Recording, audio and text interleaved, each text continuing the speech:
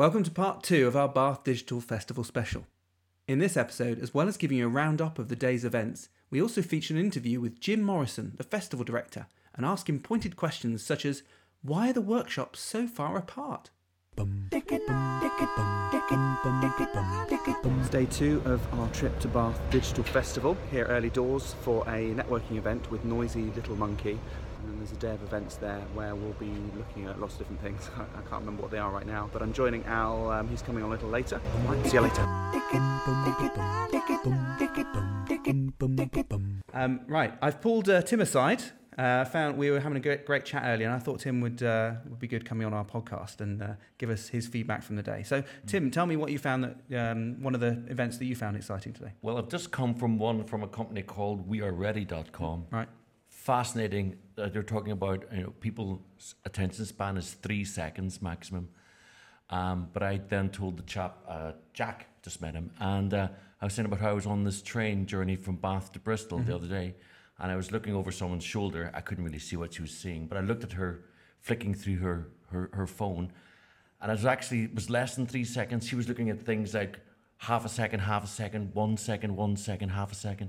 And in fact, when she stopped at one thing, I think it was about a girl brushing her hair, it was like she was 7 seconds, and I thought, wow, come on. What's wrong? Yeah, what's wrong? It was, it was fascinating. He was talking about how you've got just this tiny moment to capture someone's attention, and they say it's 3 seconds, but I think it's even less than that nowadays. Yeah, and there was another good talk from John from the Noisy Little Monkey. Noisy Little Monkey, yeah. Yeah, in fact, they had a few talks, but he was talking about sales emails, and so there's some really good tips on what to do. I'll make sure that all the notes I've got are published on that. There's one that I took that at the end of a conversation, if you're not going to get the sale, they haven't communicated back to you, then he actually has quite a good passive-aggressive email. That's right, the rude email, yeah. Well, if you're not interested, then go away. Basically, yeah, and he gets response from that. That's right, yeah, that's right. It works really well. So tell me a little bit about yourself, Tim. Well, okay, it's a company called Evershare.io, where fans can buy a share of a song.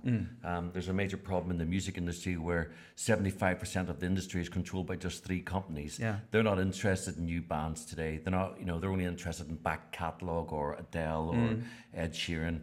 The superstars, they're not really interested or even set up to look after the new bands that are coming along. And there's so many new bands out there with a lot of good talent, but they have a problem. People don't buy CDs anymore. Yeah. A like on Facebook, that's not going to get you buy a sandwich.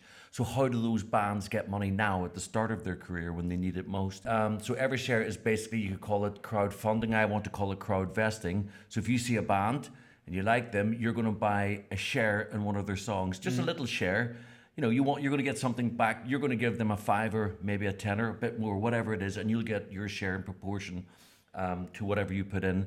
So it's just a way of making that connection between band and fan and making it more a journey, shall we say. You've got part of the band now, you're part of the song. So if you own it, you're going to share about it, you're going to like and post about it a bit more. Exactly, and that's what I like about it. I think people who are committed and part of that community, they want to support you. Sometimes you find, how can I give this person money, whether it's a YouTuber, whether it's a band, or whoever you like, how can I give them money? This is a really good way of doing it, getting their vested interest in it, with potential real gains at the end. Well, yeah, potentially. Adele was nobody once. Everybody was nobody once. So somebody out there is the next Adele. Yeah. Somebody out there is the next Ed Sheeran. And if you buy a share in one of their songs, bragging rights later if they do well. You've got a lot of bragging rights. I think what you also do is you sort of buying the permission from them to shout about it because they have a vested interest. They're more likely to do that promotion for you. Well, that's the idea. And say you're creating that community. But record companies and major publishers aren't interested in new artists these days. So not only are you giving the support to the artists financially, but you're giving them a bit of social media, extra shouts out there. But also it might be something like, say you invest in a band and they're playing down in Bristol, they're going to invite you on the guest list. You're going to feel special about that. And then they might say to you, hey Ben, do you know anyone who's a photographer? And you go, yeah, I know someone who's a photographer. So you're making that sort of connection. So it's a little micro community around the band where everybody's sharing, sharing a bit of money, sharing a bit of success, sharing a bit of the work. That's the idea that I'm trying to create at Evershare. And what's the URL again? Evershare.io. Okay, we'll make sure we put that in the notes. Thanks very much, Tim. Thank Enjoy you, the rest of the day. Thank you very much.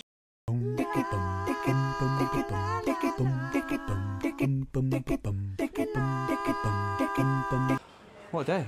It's only halfway through. I know. We haven't managed to get together. We've been so busy, going to lots of different events. What have we seen? Today we've looked at a call to action and landing page talk. I think the takeaways from that were to keep it simple, clear, targeted, and bold. Is that with the naughty little monkeys, as I like to think of them, or noisy little monkeys? Noisy little monkeys. Yeah. Yes. Yes, that seems so long ago now, but that was just this morning. It's really good. Yeah, actually. Yeah, wow. The first presenter, I forget your name. I thought it was really good. You were quick, you were sharp, lots of points. I pretty much wrote them all down, so thank you for that. But we'll obviously link you in the notes for this. That was really good. James, I think, was the next guy. He had some elements on marketing automation. Okay, I did a different talk, so yeah. Oh, that's right. Yeah. So marketing marketing automation. So he's basically talking a little bit about cookies, what they are, and then looking at the process of marketing automation, what it is, and how it works. And essentially, it's just the process of nurturing customers before they come to the sales team. So basically, you don't want people to hit a website, fill out a form, and go straight to the sales team, because they may or may not be interested at that point in actually buying anything. So the whole point of marketing automation is to make sure they get the relevant information, communication, decisions that they can work through in their own time before they get referred to the sales team on that, which I thought was a good idea. And there's lots of systems that do that. They were advocating HubSpot, lots of other systems I know. What's the monkey? MailChimp do that sort of thing for email only. What's the monkey? Lots of monkeys today. Campaign Monitor, which is the one we use, that does a bit of marketing automation in terms of emails. That's really good. And just touching actually on the last one, the call to action presentation, which John there, the owner, I think, of Noisy Little Monkeys, he was talking about call to actions, and he had one of his last points that he was going through was this final email he sends out to people, which is basically he gets to the end of the process, and the client hasn't responded, they're not interested, or at least not coming back to anything. He's done everything he can. He sends them this, let's say, mildly passive-aggressive email, and it solicits a response pretty much every single time. All right. Yeah. A good response. It's always positive, okay, but it's not normally winning the work. Okay. But usually it gets a response, and it's very similar to the magic email which we use. You can look that up, the magic email, which is just it's a one-liner. I used it recently, and actually, funnily enough, just after that talk, I got a response back. From the last two I sent, I got 2 responses back. We've had 100% response rate to that. So basically, this is the client, you sent them a quote, you've done all the follow-ups, you get nothing, and then you send them a hilarious one-liner. You send them the magic email, you get a response back, literally, I'm not joking, 100%. And it doesn't mean we win the job, but at least we know where we stand. I didn't know about this. This is very interesting. I will tell it's you that magic. Yeah. I'm not in the loop. So meanwhile, while you were in those, I went to a little panel talk about designing a better world, or designing for a better world in digital. So a mix of different people, from various people who are working towards being more sustainable, and there were agencies who try and, well, they're doing the right. They are not just trying. They are doing the right thing, and also, I suppose the big question that came out of it was, as an agency or freelancer, what can you do if your approach to work for someone who doesn't really kind of fit with maybe your ethical viewpoint? So maybe there are certain companies you might not want to work for. I mean, the obvious ones are things like maybe tobacco company, or maybe like a fossil fuels company. So it's like, what do you do if you've got work? They've approached you for work. Do you turn them down? And the answer was yeah. It's okay for you. They've got their aims and their goals. Yeah. There's a company, maybe a massive company, and you've got your goals too, and it's fine. Even if you're just one person, you've got goals that you're trying to work towards in your business. And so if that doesn't fit with your ethos, just say no, but in a really structured way that isn't like, well, no, I don't agree with you, but just a productive no. And there was a bit of talk about how to say no, but just to phrase it like that and just say, do you know what, you don't really fit with what I believe in, so I'm not going to do the best job for you. So yeah. Take no, I think that's fair. I've got to rush into another presentation now. It's all go. So from Sal, I forget her surname. She's a copywriter. She's actually quite a good presenter, I thought. Lots of energy. Yeah. And oddly, Sal, if you're going to watch this, you were talking about being a writer and not doing video. I think actually she'd be really good at doing video to complement her writing. Her surname was Skitchen's blog. Kitchens blog. Yeah, Sal's Kitchens. Sal's Kitchens blog.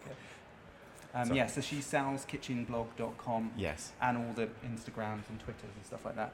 I thought it was really good. She has some good points there about blogging, a lot of which we know coming from the industry we come from, but it's good to reiterate that. Always important. It's still someone's first go at blogging. Yeah. Although we also often forget how much we know, 'cause it doesn't seem like we know a lot sometimes, well, me anyway. Actually, it's always someone's first time at doing this. Yeah. It's always someone's first time of knowing what WordPress is, or what a blog is, or what a website can do, or what an app really consists of. So yeah, it's just that. It's important to remember as well. Yeah, I got lots of good points, so I'll add those to the notes at some point and we'll put them all together. Right, we better But now dash. we've got to run. We have got to run. Right, see you later. So I'm here with Jim Morrison. He's the director of the festival. We've managed to get a couple of minutes of his time. I wanted to find out a little bit more about what the festival is and his background. So perhaps you can just introduce yourself, who your company is, and a little bit about the festival. Yeah, so I'm Jim Morrison, as you said. I'm director of the Digital Festival, but also my day job is I'm founder and CEO of Deep Blue Sky, which is a digital software agency here at Bath. And tell us a little bit more about the festival. Give me a little bit of its background and what it's about. So the festival's now in its 6th year and was founded by a couple of guys quite a long time ago with a direction more around helping techies get together and speak about the work that they're doing. I took over leading the festival last year, so this is now our 2nd year. And one of the things I've tried to do is diversify it a little bit, because in those 6 years, digital technology has crossed so many boundaries in so many different walks of life that we've tried to make sure that the festival is now appealing to individuals and kids who are learning to get into coding or learning to get into technology, to businesses who are now relying more and more and more on the digital infrastructure that underpins the way that they operate their business. And then we still have our whole sort of blue segment, which is techies talking to techies. Yeah, or playing with Lego. Yeah, it's good. So where do you find the speakers for these events? Because we've seen a lot of events during the course of what now is our 2nd day. Where do you find people? How do you get people involved? Almost all of the events are volunteered to us by the speakers. Are quite noisy on social media, and a lot of that actually is automated. So we go out to our following and start asking people to volunteer their ideas for events or volunteer their ideas just to do a talk.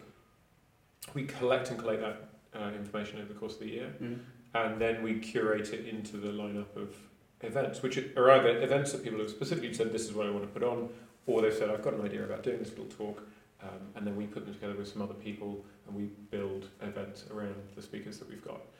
Generally speaking, the speakers and the events come to us. And it seems to build over time, because it seems that the talks and events are added over time as you're getting nearer and everything's sort of falling into place. Yeah. Yeah, and it's quite exciting. There's certainly lots on. Maybe one feedback from us is things are spread around throughout the city, so there's lots of running between them, and the times are quite tight. So literally, Anne and I have been running between them, just about making it. Actually doing quite well in some of the senses. Does that make it fun, or does it make it frustrating? I think it makes it fun, actually. Yeah. I think it makes it really fun. Yeah, it makes it much more remission. Yeah. And you see other people sort of out of breath as well. You've kind of beaten them from talk to talk. So I got like that. It's a bit. It's good. It's a real challenge, and I think this year we've tried, like today, for instance, we've got this venue for the day, and we put a load of talks on here, but there are other talks going on across town. And it's a challenge. It's not a conference, and we definitely don't have that conference vibe. So there's something quite nice to think about racing around town. Is any other city copying the format like this, or are they just more boring conferences? That's a good question. Not that I'm aware of.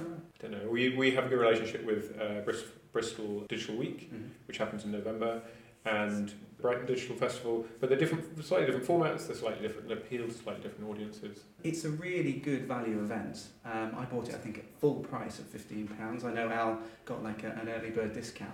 How do you put it on for that price? Because it's pretty much a full week, lots going on. There's full day events. It's good value. The kindness of the sponsors and support from Baines, the council here, and support from Bath Bid. But yeah, predominantly it's the support of the sponsors. Check out the sponsors page and check out what the sponsors are doing, because they really put it on. They fund the festival. I definitely recommend to anyone, even if they're not techies, come along, because a lot of the talks have been very much involved in businesses and very much at their level. I think there's different talks at different people's levels, and it's pretty much accessible for a lot of people. Yeah, absolutely. And the ticket price and the layout of the talks play together. I think if we put the ticket price up, we would change the dynamic of who comes to the festival. The ticket price is set at a level, it's aimed at least at a level that ensures people come to the things they say they're going to come to, because this year particularly we were selling out events quite early on. So we don't want to sell out events and then have people not turn up and people who wanted to come not be able to get in. But it's also about making sure that people who wouldn't necessarily be able to justify the cost of going to a conference can get along to an event, because if anything, I mean, I've been to a lunch today. There is an opportunity for people who know how to work and know how to think to reskill into the digital industry, and the digital industry is absolutely desperate for people who have the skills to do the jobs that we have and we can't fill. So that's a large part of what the festival is about, is opening people's eyes up to the opportunity to move into the industry. Lovely. Well, thank you very much for taking time to talk to us, and we'll look forward to next year. Cool, pleasure. Thank you. So what did we do? What did we last talk about? So we were just talking about the Design Better World, and we had to cut it short because we had to dash to our next talk. Got it. So what did you do next? Right, so yes, my next sort of bits I needed to say were this idea of saying no to companies that perhaps aren't in keeping with your kind of ethos, if you're like an agency or a freelancer, and just saying it in a positive and constructive way, and hopefully you'll get to be known for doing that and get more respect in the long run. But I suppose, and the opposite side of that is people will say, well, to themselves, well, if I don't do it, then someone else will do it. Yeah. But that's not a really strong argument, is it? It's like saying, well, if I don't, if I recycle, someone else isn't going to bother recycling. There's a couple of questions. One of them was a really good one, saying, well, what can I do as an individual just to kind of try and stop the bad companies, or at least, make a stand in some way that isn't, political or anything.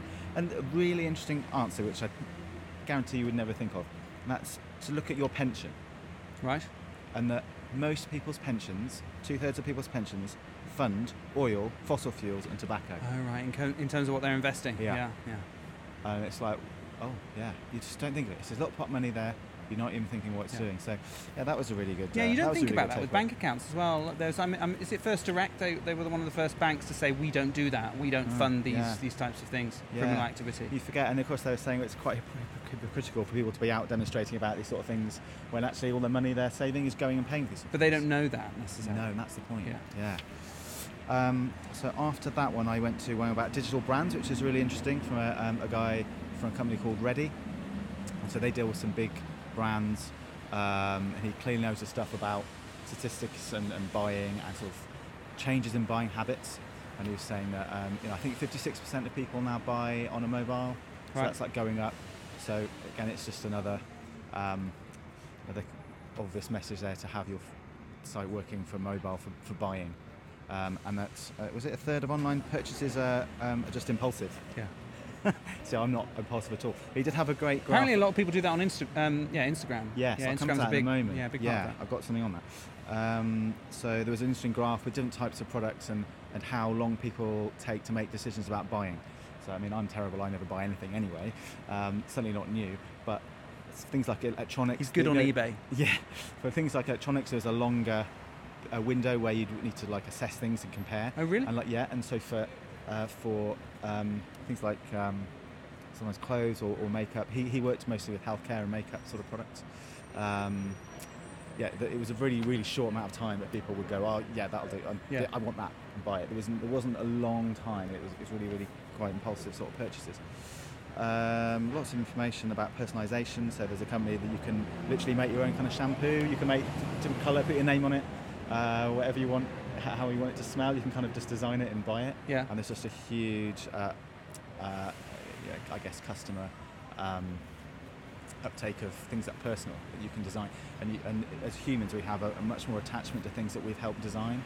And again, the brand story, and you can tell people, and you feel really proud of it. You put it on a shelf. Maybe you don't want to use it because you've got to made it. But this is mine. Yeah, it's a big. Yeah, it's powerful. these things are really, really interesting. And again, he showed information about the way that previously buying used to work, where you'd kind of see an advert and then you'd think about it, and then you'd go in the shop and then you'd maybe buy it, and then you'd have like a post-buying sort of thing. And now it's much more different in the sense that people buy things they've never seen or held or touched. So and they were also, there's like a loop, so other people who bought it, you'll kind of trust them.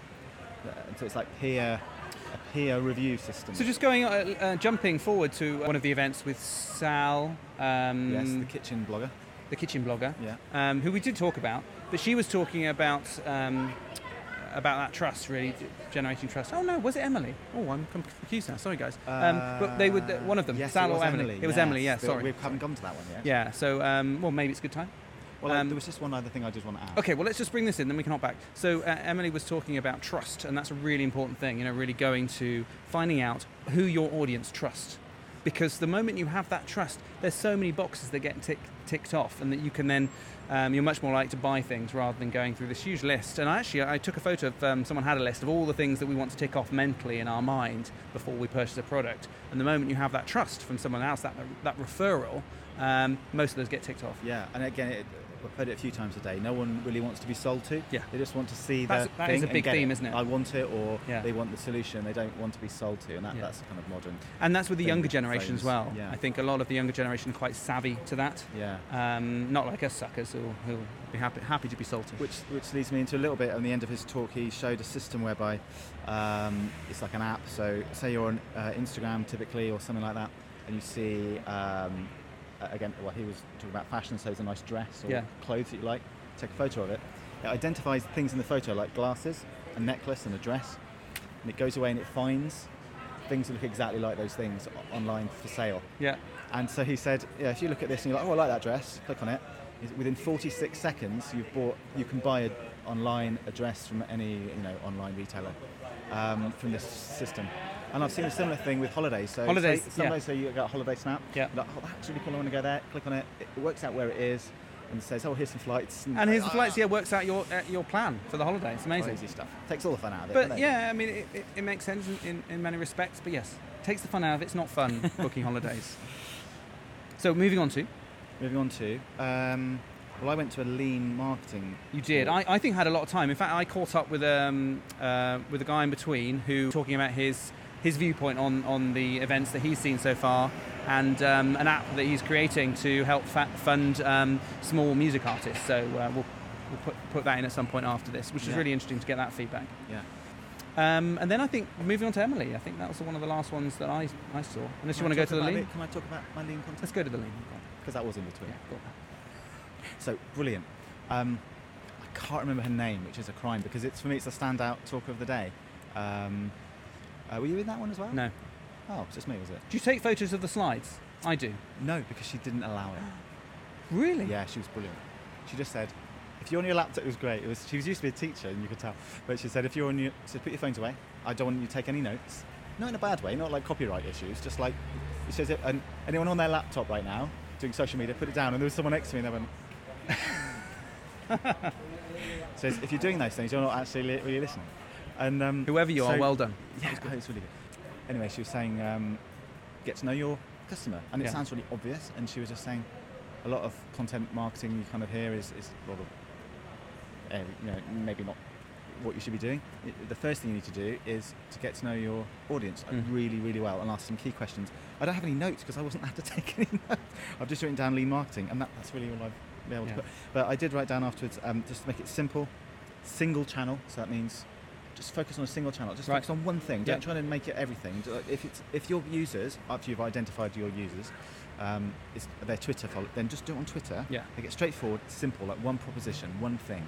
I do think, though, that sometimes you don't know what that channel is. No, but that's the point. You need to find it out. So yeah, but sometimes it's good just to try different channels, see which one sticks the best. Is she saying try them independently, but put your full effort into it? No, she's not. She's saying go and really know your audience. So she actually pulled out people in the audience, different businesses. We had to do little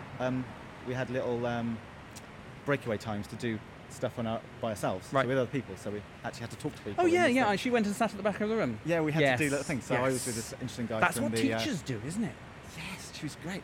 From the Wiltshire Wildlife Trust, and we were just sort of discussing the questions. And it's like, what problems do our customers have? Who are they? Who's our sort of target people? And then she would ask people in the audience, and she would I mean, considering she'd never heard those businesses before, she gave extremely precise and really, like, I don't want to use the word obvious, but very perceptive reasons for like who their audience was. And one guy at the front, I mean, he didn't really know, and she was like, well, this is obviously the reason, like, this is your customer and this is why. Yeah, that's the problem. And clearly that's why they're doing this. And he's like, oh, yeah, okay. And so then you can come away from that with a really clear understanding of who your audience is, and you should just try and you got to know who they are and how they want to be communicated with, I guess. Yeah. And that leads us on, actually, to Emily, the final one, I think, of the evening. Emily's one was all about basically launching a product, a tech product specifically, but launching products. And she goes through the different phases from understanding your audience, or really actually understanding who you're trying to sell it to, understanding your product, what your product is. And she gave, there's a good exercise where you basically understand your product specifications, list those down, then move those to features. Then look at what are the benefits to people from those features. And this is what you really want to know, the values. What are the values based on all of that? Because you don't want to sell on specifications, which is what it is, what it's made from, or features or benefits really. You want to go straight to the values, because that is what's going to help people buy from you and actually spend money and help them get there over are the different hurdle. kinds of people. There are people who will compare technical specifications. Yes, but I think that can come later. Often, if you can if they're getting value from it, but they'll still feel that they want to look into the technical specifications. Like she said, she was talking about a box that is it her brother had or something like that, and it had the technical specifications on the back. Well, it's still got those. It's got them there for comparison. Yeah. You know, that is really useful. But who really cares if your computer comes with a 2 gigahertz processor or 2.3 gigahertz processor if it's able to run Word? And you're able to process. Yes. Yeah. No. Exactly. But it's able to run Word. Great. It's able, so I can actually put together a portfolio of my family. Great. So I can actually send out Christmas cards for my family and make them myself and bring joy to my family. The problem solved. Yeah. And linking it to that. Yeah. And it's really, for me, looking at the pain point. What is the pain point? What are you trying to address? What is the problem? If you can do that, and ultimately, she said, if you can address that pain point in your product before you've made it and make your product address that pain point directly, that's better. I'm not going to address all of it. She had some very good points. I've written a lot down. She was a very entertaining speaker. I thought she was very good, actually. Yeah. Oh, absolutely. Yeah. And we've just been to 2 different things now. Yeah, so I'll just quickly talk about mine. I went to Bristol and Bath Cyber Meetup. I'm just interested generally. I thought it sounded like a good idea. Just so people know, this, if you're wondering what this logo is, this is the WordPress meetup group in Cheltenham. So thank you very much, Elliot, to let me have one of these to promote it on our video. And I thought, well, I quite like meetup groups. It's a really good way to meet new people. It's if you've got problems, you can share them with people, and it's a nice, friendly way to network, not like the business networking that is a lot of people commonly do. So I really enjoy it, and I thought, well, this would be a good experience. And I wasn't let down. I mean, the moment we came there, free beer, which is good, but that wasn't the main thing. As I was getting my beer, I met a lovely chap, and we were just chatting all the way through. And he's I won't share his name now, but I'll probably put it in the notes, or put his company in the notes. He was all to do with trying to solve the identity problem. So trying to know how I am represented online and how people can know who I am through various different mechanisms. Fascinating. He's just told me a little bit about it. The actual group was really nice, very friendly. They had a few different discussions talking about Cambridge Analytica. There was one woman who was studying her doctorate, so she presented some facts from that, and then a few other talks, which was quite interesting. But the Cambridge Analytica one stood out for me, and pizza at the end. But we'd already had pizza, so I had to skip that. But too much pizza. yeah, really good guys. I enjoyed that a lot, and I'll hopefully try and come to another one at some point when maybe I can drag Al along. Yeah, absolutely. Yeah. That's brilliant. And how was yours? So I went to a sort of panel discussion on equality and diversity in the workplace. Yeah. I guess IT is traditionally a sort of male-dominated sort of arena, and so they were talking about that, but also other things like people who've been away from work for a while and coming back, and how often they're also maligned and not recruited, and so they had various different people on the panel tackling all sorts of things from like feeling like an imposter, and a local company who've kind of got an equal paternity and maternity kind of scheme for time off, and other sort of HR people who've got experience of just implementing kind of more modern and with it kind of policies, not the sort of structure, the old structured kind of sexist policies that are kind of built into a lot of companies, especially around parental leave and things like that. And one chap who their company does do like a thing called returnships. So like an apprenticeship or an internship. It's like a returnship. Yeah. So if you've been away, maybe travelling, or you've maybe had a child and been off work, it's a way of coming back into work in a structured way. So you're not just thrown in day one, because that can be that's quite scary. And also it's a massive barrier to entry for people who are like, I've been out this for so long, I can't come back in. So that was a really good thing, and I don't think many companies do it. And he admitted he gets some amazing candidates that way. People who've maybe been away in the army and come back or something. And he's got people in all sorts of walks of life who've gone and done things coming back, and he says they're just phenomenal. So he says he didn't actually want to share his secret because he doesn't want other people to take these people.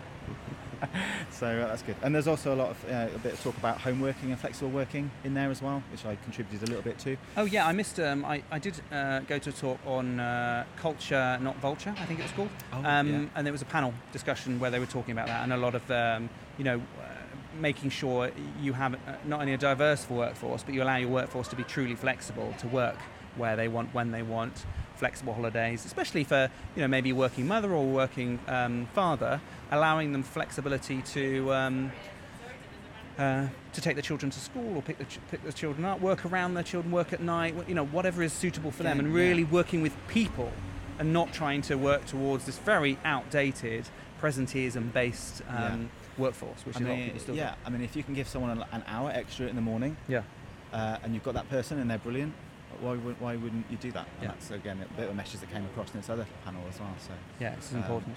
Well, we should wrap up because you've got to get the train soon, I think. Yeah. It's been a long 2 days, it feels. It feels like a whole week for me, frankly. Just tiredness, but it's been really good. I've enjoyed a lot of it. Today, I think there were a lot of good ones. For me, Noisy Little Monkeys, they had some great presentations. They were half an hour long. They were generally studied with very good points. And that is the way to kick a presentation out. It's just to say, I'm not going to do it for too long. I'm not going to waste your time. I'm just going to give you some very good bullet points. Done really well. And then I think also for me, Emily was really good. And then actually the Bath and Cyber meetup was a really nice wind down. Really nice way to introduce me to something else that I'll probably come down again for. So actually it's a really, really good day. Yeah. Excellent. Yeah. So this is it. This is the end of our Bath digital special. Well, yes, indeed. I've got 2 more days of me coming to things. Yeah.